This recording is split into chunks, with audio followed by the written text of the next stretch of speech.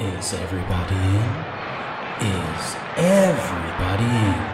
The show is about to begin.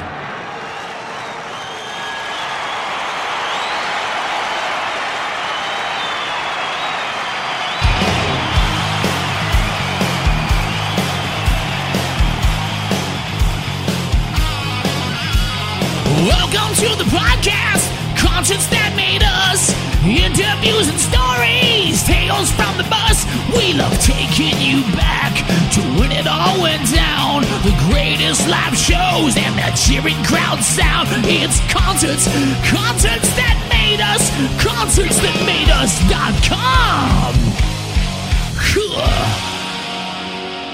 On this episode, I'm chatting with Travis and Wayne, the founders of Utopia Fest, the beloved music festival based in Texas.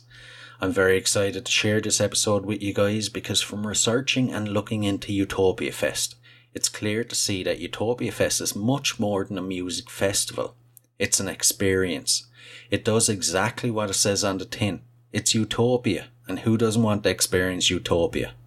So, without further ado, let's get on with the show. Travis and Wayne, you're very welcome to Concerts That Made Us. Thank you very much. Hey, good to be here. I'm delighted to have you. I'm delighted to share Utopia Fest with the listeners. Thank you, man. We really appreciate getting the word out there, and we're excited to share about it. Now, before we get to Utopia Fest, I have to ask, what's your earliest musical memory? Earliest musical memory.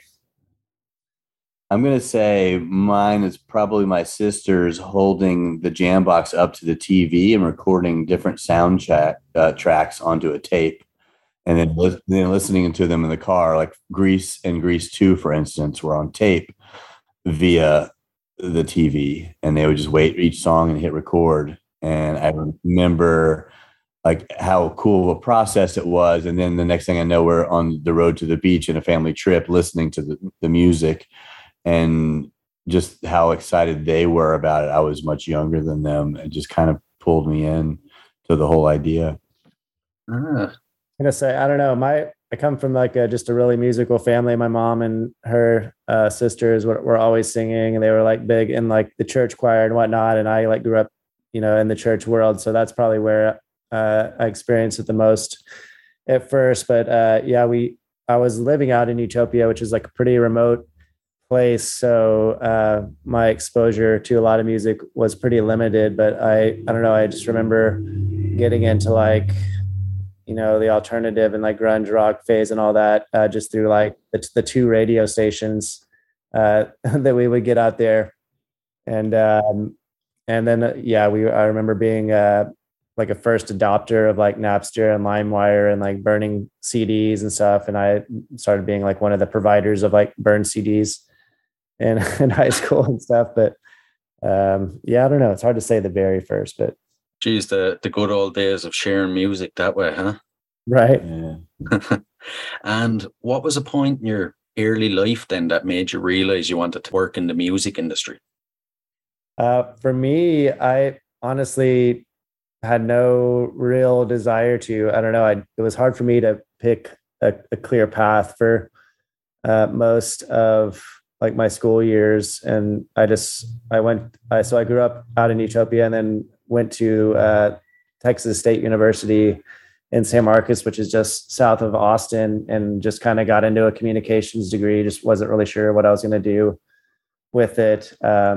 But I don't know. I just kind of fell into doing the festival thing because I loved going to shows, music, playing shows, and I started like working security at concerts as a side gig, and I just kind of got to know a lot of really great musicians and bands. And then I don't know, I just one day kind of clicked to like what a great spot my family had out in Utopia, Texas.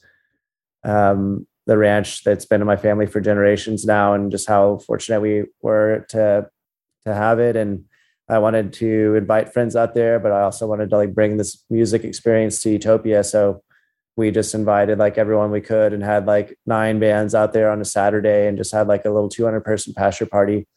and I didn't really think much of it or have big plans for it, but I just wanted to make it a little bit bigger and better every year. And the second year, I'd invited this production company to help film it, who were connected with Wayne, and then they loved it so much after the second year, which was a little bit bigger. They offered to co-produce it with me for the third year, which is when Wayne came in, and together, like as a team, we took it from like 300 to like 1,200 to 1,500 over the next couple of years, and then slowly it grew to like 2,000. And throughout the whole time, it was really just like my main part-time job, I always called it, but I was still like working security, and then I was doing like construction and like all kinds of other side jobs, you name it. But so it's never been well, it's been my number one thing, but it's never been like a full-time thing. But now it's led me to like we're actually opening like a bar and venue, which is another kind of long story. So we're gonna, instead of doing the once or twice a year main events, and we've also produced all kinds of other just smaller shows, but now we're going to have like a full-time home for music here in Buda, which is just south of Austin. That's the shortest version possible, but I don't know, what would you say after your story, Wayne? Yeah. I mean, I was in theater growing up, and so I always loved being around a stage and performances in musical theater. And then in college, I started playing music with some friends. Actually took a break from education for a year just to try to be in a band, which was unsuccessful, but it got me hooked on the idea. And then so I had bands throughout the rest of college. And, other things just drawing me to the stage. After I got out of college, I started doing production for photo work and film work. And some of that film work was concerts as well. So I've just always been drawn to any performance.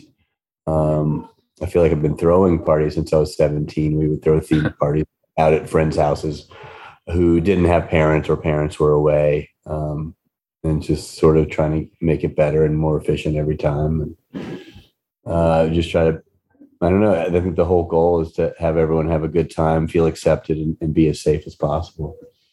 You mentioned that the ranch has been in your family for 100 years. Was right. I have this image, we don't have ranches over in Europe, unfortunately, but I have this image that people that own ranches are very, especially for that long, are very traditional. Were your family okay with throwing a music festival on the ranch? Surprisingly, they were very supportive. But so the ranch is called the Four Sisters Ranch, which is my mom and her three sisters, and then they all have a couple kids, and then there's Granny, who's like the matriarch.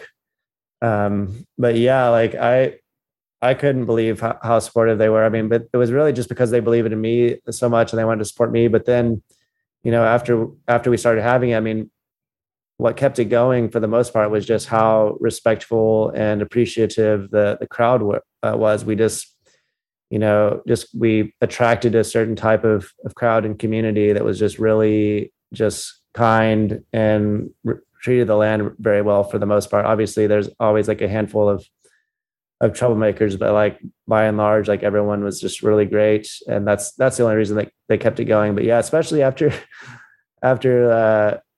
they experienced like some aspects of the nature of like these type of things. Like after some of the things they saw, I was surprised that they were still go for it. But I mean, but over time, it kind of developed a spectrum between like the Four Sisters of a pretty wide spectrum of how excited about it they were, you could say. Yeah. Actually, the oldest sister, Diane, has been like the biggest champion, actually. But then maybe the one below her, not as enthusiastic. And my mom has always kind of been begrudgingly supportive because she wants to support me as well. But she's always tried to get me to stop doing it and get like a 9-to-5 job. And then the youngest sister is really, really into it. But yeah, that was really amazing because you're right. I mean, it's a very conservative and traditional community. So like, some of the people in the area thought it was like the worst thing to ever happen to it, but then others, loved it. and supported it. And I mean, all the people that I really grew up with the most and cared about the most would come and really appreciated it. But yeah, so but it also was a tremendous stress on on our family and the land and stuff as well. I mean, even though you couldn't really tell much of a mark on the land per se, but it was still just stressful and risky thing. And also we kind of had hit a cap or hit a maximum amount of attendees that we could comfortably host out there, and it still wasn't really sustainable. So we actually decided to launch it off into the world in 2018. And move it closer to Austin to try to get to another level of sustainability and size. But that's another super long story too. That kind of backfired on us, and we've kind of been like recovering ever since. But then we also decided to kind of rebooted the concept and started doing smaller events back at the original location as well. But in the same time that we're doing these bigger events, and now it's in Burnet, Texas, just northwest of Austin. And we're coming up on our 4th event there in October. I see. And as the years have gone by, do you think you've fulfilled your original vision of what it would be? Or do you think you still need to grow to reach that vision?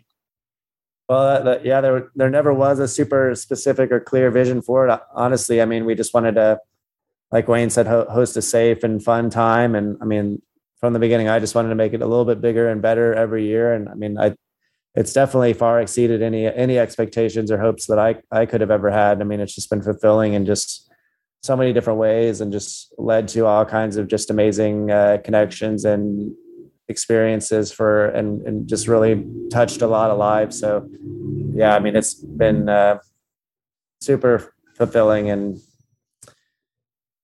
just a really great experience for us. So we're really proud of it.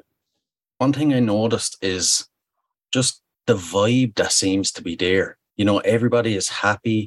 It's peaceful. It's just, you know, pure music lovers. How do you go about establishing that vibe and maintaining it?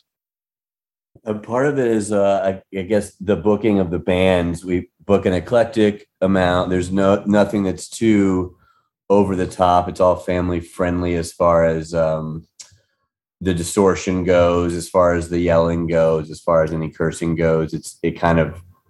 But it's also of a quality level to where if that's something you are into, you don't necessarily miss it for the weekend. And I think also when you throw music down with campers, anyone driving an hour to 3 hours, depending on which ranch, to come camping is already on the same page. They have a respect for nature. They've come mostly prepared. They're now like hanging up decorations in the trees. They know their campsite. And so I think when you have all these campers and music lovers, you've already created a space that's people are just ready to be outside. It's so not crowded. Both these ranches are around 1,000 acres. And we only have 2,000 people out there. And so like everyone could fit in front of the sound booth if they wanted to. There's no lines for the bathrooms, very little lines for the bars. It's instead of a huge fest where you're actually having to negotiate through a sea of people. Actually, when you bump into people here, you want to talk to them and chat up. And so the community starts to build because no one's really in a hurry just to see a band that they may miss because there's so many stages and so many people to get through. It's the environment, the camping and the music really conduct the peaceful crowd. And I suppose at this stage, you probably actually have a community of fans that come back every year almost. Yeah, I believe over the years, it's like 66% return rate. We've had people now that have raised their kids there over 9 years to the point where like, we got to get them this year because we might lose them next year. They're 16 now. As far as their interest level goes. We've had couples meet there and then 2 years later got engaged there and then 2 years later got married there. Oh. We've had several weddings and engagements. That's interesting. Now, you don't often hear about that at music festivals. Yeah. And I mean, it's just the nature of having it so intimate, like you said, it just really separates it from a lot of the other festival experiences. You know, we've really tried to cut out all of the negative and stressful aspects of going to just shows and events like that. What are some of the highlights for you guys from the previous years? Oh man, I'd say every time Rubble Bucket played, I was amazed. I'd say Valerie June has played there a couple of times. I mean, it's really just endless experiences. We've had late night stages with totally acoustic where 50 people are watching at 3 a.m. and just bawling their eyes out because the music's so emotional. One of the classic moments or set of moments was with Charles Bradley. I don't know if you were familiar with him, but he was there in 2012. And in that year, we had like basically like a monsoon all day. We had like 3 years in a row of rain, but this one evening was pretty steady rain. And he was like dressed to the nines and like really fancy suit and nice shoes and everything. And he was like so moved that our crowd, just went in on the rain and just like really stuck it out and just got into it. He was so moved by it that like at the end of the show, he like jumped off the stage and started hugging everybody and just like created this like just this huge love moment. And also we had even had to shut down the show like in the middle of his set because like something was underwater and like he came back and so it was a little dramatic. But yeah, everyone was just totally just blown away by that show and just like that his act of love. And then he was actually able to come back a couple of years later and we had perfect weather and just had an amazing show. And then after that, in 2017, while we were out there, we actually found out that he had passed. Like he'd passed during that weekend. So like it was a really moving moment, like with everyone that had seen him once or twice out there and just had these incredible shows. And then we all found out that he passed together, and we like set up a improv like tribute and played a video from when he was there. So that was a really, really special time. But I don't know. I also always think a lot about the first year that it was like on the bigger scale and just like what an exciting and special feeling that was. Like we had this one band from Australia called Art versus Science. And it was like their first show in the US and like hardly anyone knew them, but they just like blew everyone's minds. And it just was like the first, like, I just really had this feeling that like, man, we're really onto something. Like there's a lot of potential here. Like this is special. Yeah. Sounds like that was the point where you realized all the hard work was paying off. So yeah. As well as Utopia Fest, you had Utopia Sessions back in March and Viva Utopia in April. Can you tell us a bit about that? Yeah, so there's kind of been all these branches off of the fest over the years, and Utopia Sessions began as like a South by Southwest experience that our former partners, the Onion Creek Productions and Wayne and I were doing for years, where we wanted to create like a Utopia esque like oasis in the madness of South by, where we would invite bands to like a house, or I don't know, one time we had it on the top floor of a condo and it was just like invite only, and we would just shoot video sessions with the bands. And yeah, there's a lot of really great videos from that on YouTube. And then it's kind of evolving into more of a traditional day party, but still like more intimate and more easy and more of the Utopia feel. But like I mentioned, we also, after we moved Utopia Fest to Burnet and had a really rough time in the process, we decided to reboot the original concept back at the Four Sisters Ranch. And that was called it Sweet Party the first couple times, but then we called it Viva Utopia after that in April. And that's turned into a really special thing for us. It's about 500 people and just really kind of back to the basics camp out with just one stage and just no bells and whistles, just the camping and the hang and the music, which has been really great. But yeah, we've also just done Utopia Presents, a bunch of other just standalone shows over the years as well. And like I said, now we're turning it into a full-time venue. We might as well get to this year's festival. It's taking place between October 14th and 15th with a lineup including John Scofield, Shovels and Rope, and Sir Women. What more can you tell us about it? Oh man, the music's off the chain this year. We have horseback riding this year. We have a 13-hole disc golf course, which you can hear the stages from the course. It's kind of amazing, and you get to the last couple holes, and you're looking over the stages up at all the people while you're listening to music and playing disc golf. Got morning yoga is back and a gong bath. After the main stages stop, we'll have Purple Bee will have a family jam back at their camp, and then we'll have a silent disco around a bonfire with 300 cordless headphones and DJs, so the families can sleep and the late nighters can continue on. Sounds absolutely epic. If I had to pick a downside to it, the only downside I could see with it is that it's only 2 days. It should be like a month long. It sounds like such an epic experience. We wish, yeah. We do have a traditional Thursday pre-party, so people who can't get enough, which is usually about half the crowd, comes in on Thursday. We don't start till 7, so people can get there early and pick their usual campsite, and then we have 3 or 4 bands play that Thursday to sort of christen the land. It gets us one stage up and going, and then by the time we get rolling the next day, we'll have both stages going.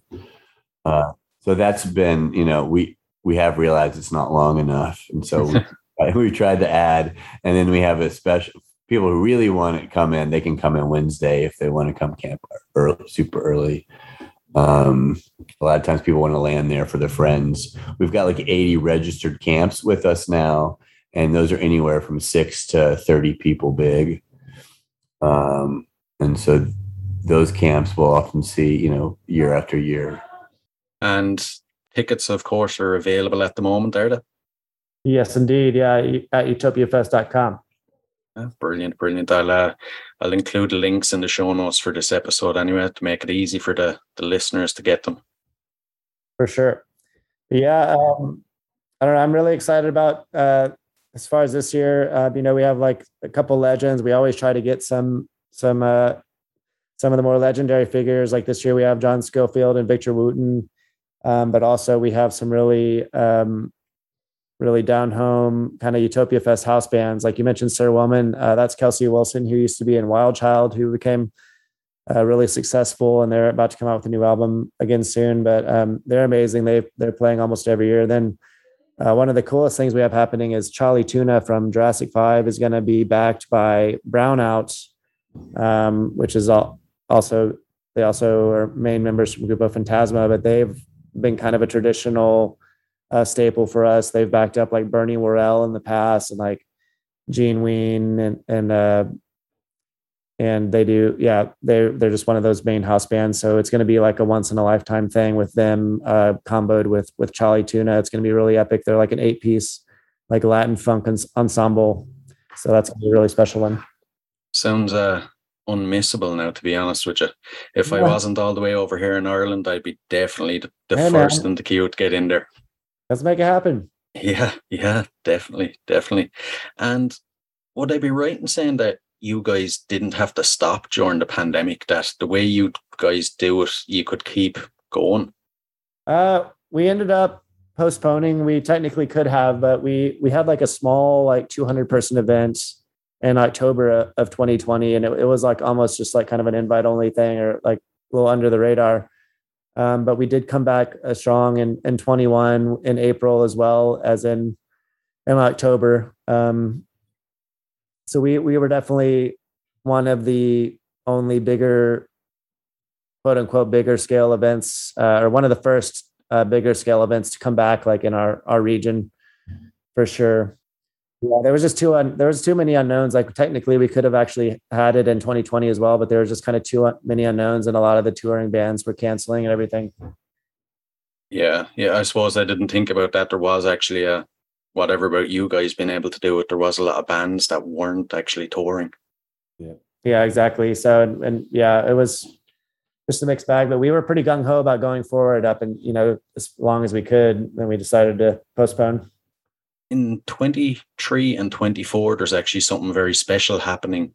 What will it be? So there's 2 solar events that are happening over Texas. I'm sure the rest of the world as well. but one of them is October 2023. It's an annual eclipse that's kind of striping across Texas from right to left, diagonal down. And that's where the moon's a little bit closer, so it doesn't completely cover the sun. You have you have a little bit larger corona, and the path of totality goes over the ranch back in Utopia, Texas. So that's going to be great. We're going to have a Eclipse Utopia event there. And then 8 months later, in April 2024, there's another event, and it's a total eclipse. And the path of this one also makes an X over Texas with the other path 8 months previous. And in the vertex of that X, somewhere in that vertex is the ranch. And so both of them are going over the ranch. And so it's kind of this weird event that you would, I think it's a rare thing that would happen so close together in the same spot. Yeah. And so we're going to have two of the eclipse festivals back to back, both at the ranch. And, figure out the best band to then go dead silent during that moment of total totality. Yeah. I mean, that is just, once we found out about that, I mean, obviously it's like a once in a million lifetimes happening. And there's already a lot of talk and planning going around in the Hill Country, they call it region, preparing especially for the total eclipse in 2024. I mean, that's the one that people are going to be coming, 100,000 people or tens of thousands of people are going to be coming to that area for the best views of that total eclipse. But yeah, it's just so crazy to have like the X happening too with the one in October. So that's it's kind of a cool like natural kind of climax to this whole journey for us, I think. And there's like it actually was kind of like foreshadowed in some of the art we had made. Interestingly, a few years back, we have like this logo that's like a sun and a moon combo that almost resembles an eclipse. So that was a cool little element, because now we're going to kind of like I said, kind of crescendo with those events. And then as of now, I mean, we're planning on after that just doing like the smaller, like the Viva Utopia, 500 person camp out. Maybe it would grow naturally again, but we're going to we're directing more of the focus on the music venue and other things in our lives. Cause I have a family now too, so it's getting pretty difficult to juggle everything. I can imagine. But geez, that's absolutely crazy. That's something you couldn't actually buy, and as you said, it was kind of foreshadowed a couple of years ago. That's stuff of movies almost. No joke, man. Yeah. So before we move on to the last couple of questions, I've a good one for you. In 50 or maybe 100 years' time, when people look back at Utopia Fest, what do you hope they say? Oh, man. I don't know what I hope they say, but so many people have come to me in the last couple of years and say that it changed their lives, that it set them right. It gave them a reset that they needed. And I just feel like if I continue to hear any of that, then we're doing something right. I just hope, it's still, the memory is still around. And I mean, I don't know, honestly, like I hope that it finds new hands or new stewardship, and it's still going on. And it's something they're still going to and talking about like how epic it has always been and how, what a unique experience in the world that it created. And I don't know, I want people to be seeing like a clear impact on their family trajectory or even that we have like young kids that have been going there, for years now. So, these are going to be people in their 60s and 70s, perhaps. And I just hope that they're talking about what amazing memories and times they had there with their family. And hopefully they're going to be able to take their family at some point. Yeah. Be actually cool if it became and I'm sure it will become a family tradition for people to pass down. Yeah, it certainly has. And but like I said, now we're going to kind of like shift gears, but I would love to see a way forward. And maybe like one day if we are provided with more resources or more infrastructure, it would something to make it more sustainable. We can keep it going, but I'll always do something out on the ranch. I mean, it's just our venue out there is just so special, and there's nothing that I've seen like it. I mean, it's just an incredible space. So I intend to keep using it in some way. Great to hear. Great to hear. And we'll move on to the last couple of questions then. This first one now, I've changed it around to suit you guys. If you could have any artist or performer from history, alive or dead, perform at Utopia Fest, who would it be? He is alive or dead. Oh man. Holy crap. That's so tough. There's a few on the list. I think David Byrne is high on my list for that. It has been. Yeah. I think Paul Simon's on that list for me, and Flaming Lips are on that list. Beethoven. My goal right now would I think Gorillaz would be like the absolute perfect band for us, in my opinion. That's really hard to say of all time. Mm-hmm. It is kind of casting a very wide net to say all time, alive or dead, I suppose. The next one, if you could be locked in a room with any artist or performer for history for 24 hours, who would it be? Wow, that's really good. I'm almost going to stick with David Byrne on that one. Jeez. Yeah. Jack White. I'll go Jack White. Two good choices there. I actually haven't heard those before. It's the first time, because at this stage I've done quite a few episodes and I noticed that the same names tend to pop up over and over again. But those two now I don't think have ever been mentioned. So who do people say? John Lennon, the Beatles, I think Bruce Springsteen has popped up a couple of times. Then, Jimi Hendrix, guys like that. Yeah. And the final one, if there was a song to appear on the soundtrack to your lives, what would it be? Oh, wow. Oh, man. I think The Abyss by Paul Simon. Wow. That's it. That's super tricky.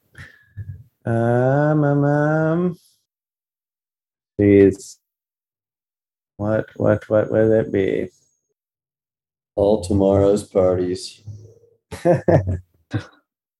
Daggum. I'm having a hard time thinking of one. I suppose it's a tough one to just spring on you like that.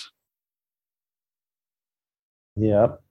Man, I'm one of those people that I have a hard time picking a favorite of anything because my tastes are so broad, and it's hard to to find one thing that really stands out for me. Yeah. It's such fan of so many things. That's no problem. That's no problem.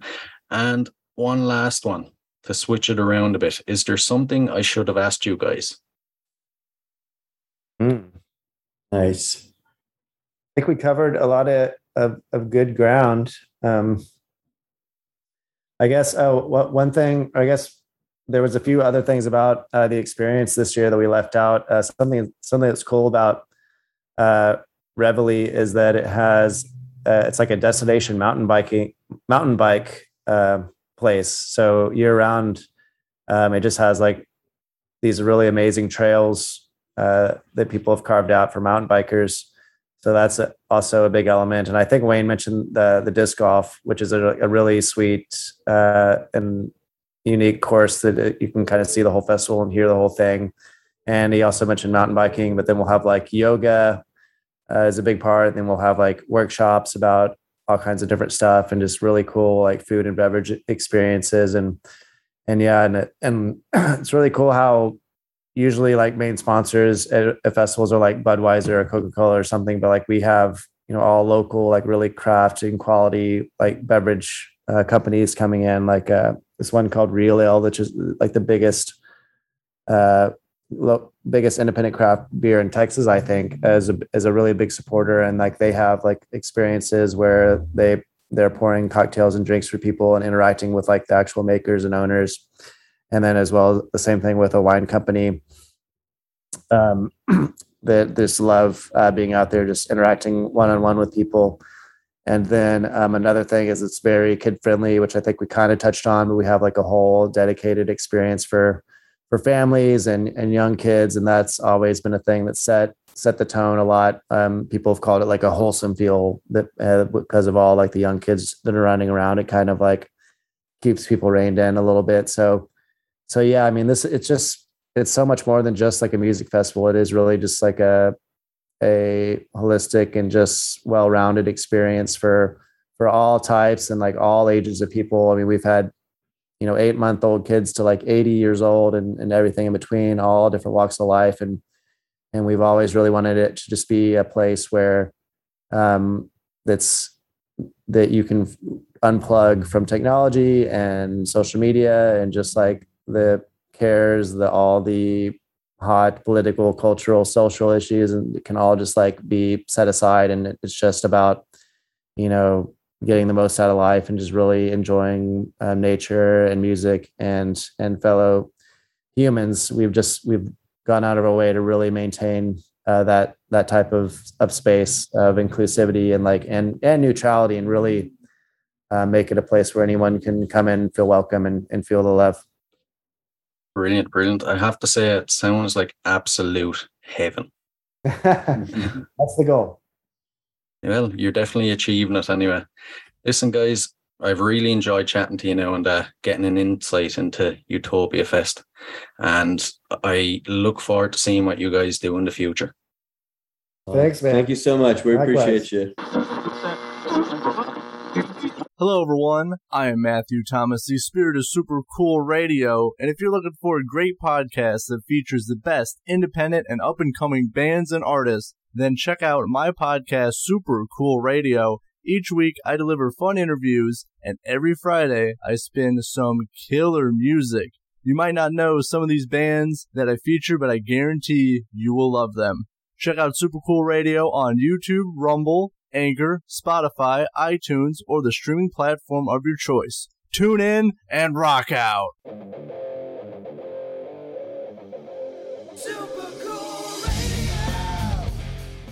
Hey guys, I really hope you enjoyed this episode. I, for one, surely did. Now, if you enjoyed this episode, be sure to rate and review us on iTunes. Your 5-star review will be read out on the show. And don't forget, you can now rate us on Spotify. You can find and follow us on all social media at Concerts That Made Us Podcast. And don't forget to check out the website at www.concertsthatmadeus.com. And if you'd like to support the show, you can do so by signing up at patreon.com/Concerts That Made Us. So, until next time, keep rocking.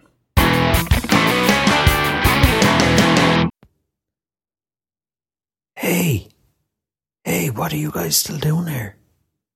The show's over. It's over. You can go home. Go on. We'll see you next time. We'll be here. Bye.